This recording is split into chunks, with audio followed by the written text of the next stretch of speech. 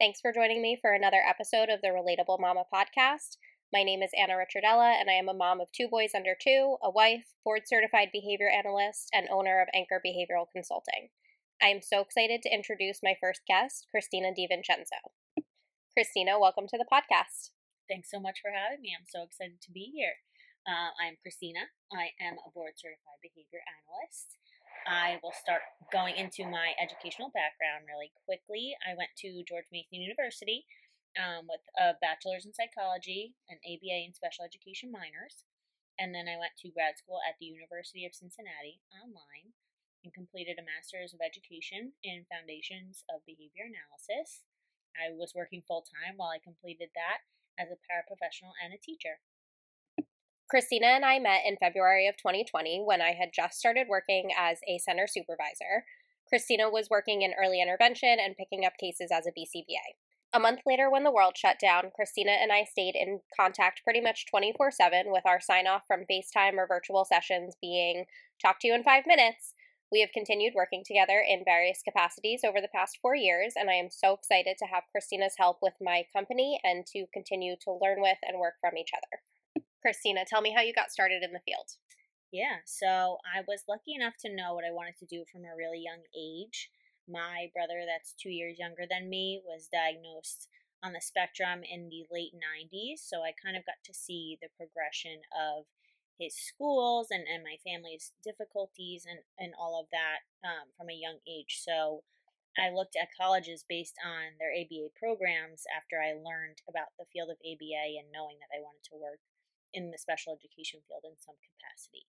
But before that, I volunteered with the Special Olympics the minute that I was old enough to be a one-to-one buddy, and I was my brother's buddy while he played baseball, while he did bowling and track and all those other really great opportunities. In addition to that, I ran private gymnastics classes for kids with special needs when I was in high school, and then I started in the field of ABA sophomore year of college doing in-home and in-clinic sessions. I worked in-home as an ABA and EI therapist. I worked in schools as a paraprofessional, as a sub, and as a teacher. And then, after I passed my board's exam, as a BCBA in-home, in-center, and in school settings. And I'm so excited to come on board at Anchor Behavioral Consulting. Today, we're going to talk about what it looks like in early intervention in the state of New Jersey. So, Christina, can you tell me what it looks like to get started as an EI provider? Yeah, so I'll talk about my experience. I was working as a teacher in a school for kids with special needs at the time, and I was looking for other opportunities in different settings with different populations, and this opportunity kind of fell into my lap to be an early intervention therapist. With my experience in ABA and behavior specifically with kids on the spectrum, I was given cases with families that had behavioral concerns, potentially families that were recently diagnosed. Their kiddos were just recently diagnosed on the spectrum.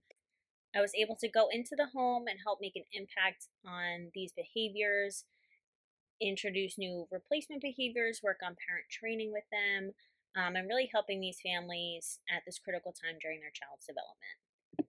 Can you tell me what a parent needs to know about getting their child EI services, including what that process looks like? Yeah, definitely. So typically, a family will get a referral from a pediatrician. It doesn't have to be a developmental pediatrician, it can just be their general practitioner. If they're noticing any delays in development, including, not speaking, not crawling, different milestones like that they're just not reaching. And then after that, they'll be connected with a case manager and a psychologist or a behavior analyst to conduct an evaluation, which typically takes place in the home, takes about an hour, and then you should hear back from them within about 2 weeks about the determination. If you are deemed eligible, they will then discuss the location of services, which is typically in the home, and the hours that were approved, and the services that were approved too if you are seeking more than one service. For example, speech, OT, behavioral concerns, etc. Awesome. Can you run us through what an EI session might look like? Yeah, definitely. It should look fun. It should look like play. It should look like one-on-one attention with the therapist and the kiddo, playing, getting on their level, playing with toys that are in the home. definitely should be addressing the family's concerns in whatever natural form those take. Sometimes those are in the moment challenges. Sometimes that's, creating opportunities to work on these goals. Materials typically come from the home. Sometimes therapists will need specific items. For example, speech therapists might bring specific assessments or tools that they're going to use for their sessions, but more often than not, materials are used in the home so that families can easily carry over those strategies and, replicate exactly what was going on in those sessions. With with that being said, parents are typically really involved in early intervention sessions. There's a lot of modeling going on by the therapists, and a lot of times in my experience, I would have families directly, replicate what I had just done with their child, so that there's a lot of back and forth learning and growing and questions being answered in the moment during, challenging times or during learning opportunities, skill acquisition, different things like that. Goals can kind of come in every shape and form that there is. Sometimes that's working on things like getting dressed independently, and sometimes that's playing with toys independently. Sometimes it's modeling language, and everything in between. So I would typically just follow the kiddo, follow their lead, play with what they were playing with, and show the parent and explain exactly what I was doing. What are some things that parents should look for in an EI provider? You definitely want your EI provider to be fun and playful, to be open to your input during sessions. That's really important.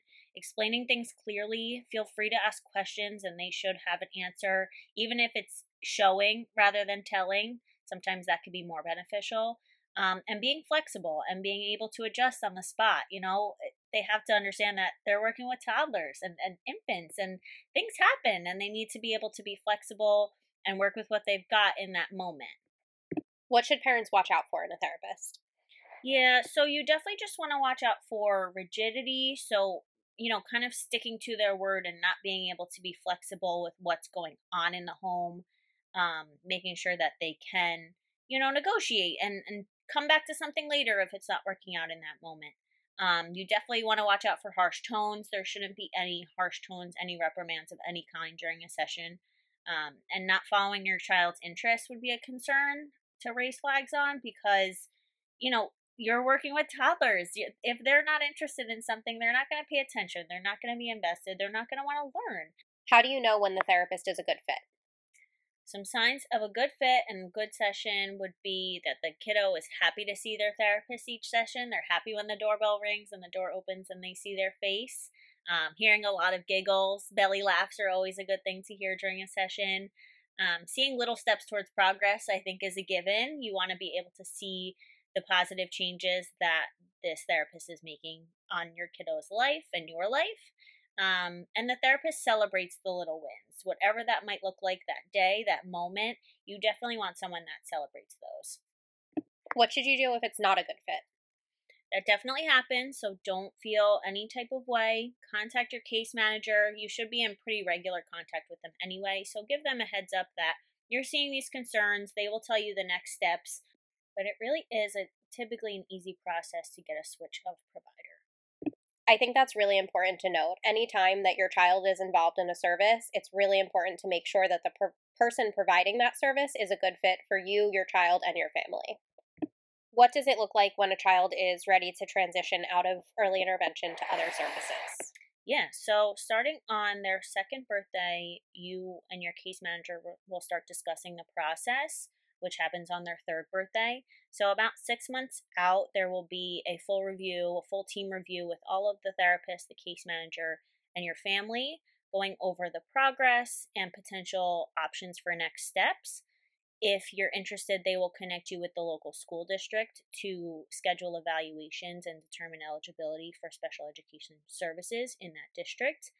But you don't have to go to the local school district on your child's third birthday if you're not interested in that. What are the options if you're not interested in starting public school for your child? Yeah, so there are a lot of options. If you're getting multiple services, these services can be provided typically through insurance or private pay, depending on, the situation. And your kiddo can still get services very similar, if not, near identical to early intervention services. They can happen in home, they can happen in daycare, they can happen in clinics as well. So you do have options if you are satisfied with the progress you're seeing and want to continue. You can have those services continue and not send your kiddo to school right on their third birthday. I know that can be overwhelming for some families. Part of the transition out of early intervention is saying goodbye to your therapists. Can you tell me a little bit about what that looks like as a therapist and from a family's perspective? Oh, it's so sad. I developed a lot of connections with my families and the kiddos that I worked with, and that day was coming and you knew it, and it was just really sad when it actually arrived. But I did prepare the families and the kids as best I could for that transition so that it wasn't a surprise to the kiddos. A lot of times, my last couple of weeks of sessions, we'd go out in the community and do fun things and really apply all of those skills to, a different setting, a new and fun setting, and make sure that, we left on a really high note. But it's sad. It's definitely sad. So, as a BCBA, we have ethical guidelines that basically say that you can't give or receive gifts with your clients. How are you navigating that in the field of early intervention? Yeah, so I made sure that I let my families know that I was under these ethical guidelines. And so families got really creative and they would make me crafts with their kids as a surprise, which was really, really nice. So I still have those little handprints and things like that I can hang on my wall and remember. And, we are able to stay in touch. And if they need anything, I let them know that I can always be a resource for them. That's great. I know that as a BCBA myself, it's always hard when we have to say goodbye to our kiddos. I think also as a parent, it's super important for you to listen to your instincts. So if you are bringing up concerns to your child's pediatrician and they are not validating your concerns or don't think that it's time for your child to be evaluated for early intervention, it's also really important that you get a second opinion. You really need to trust your parent instincts and go with your gut. Thanks so much for joining me and helping inform parents about navigating the AI system. Talk to you in 5 minutes. Bye.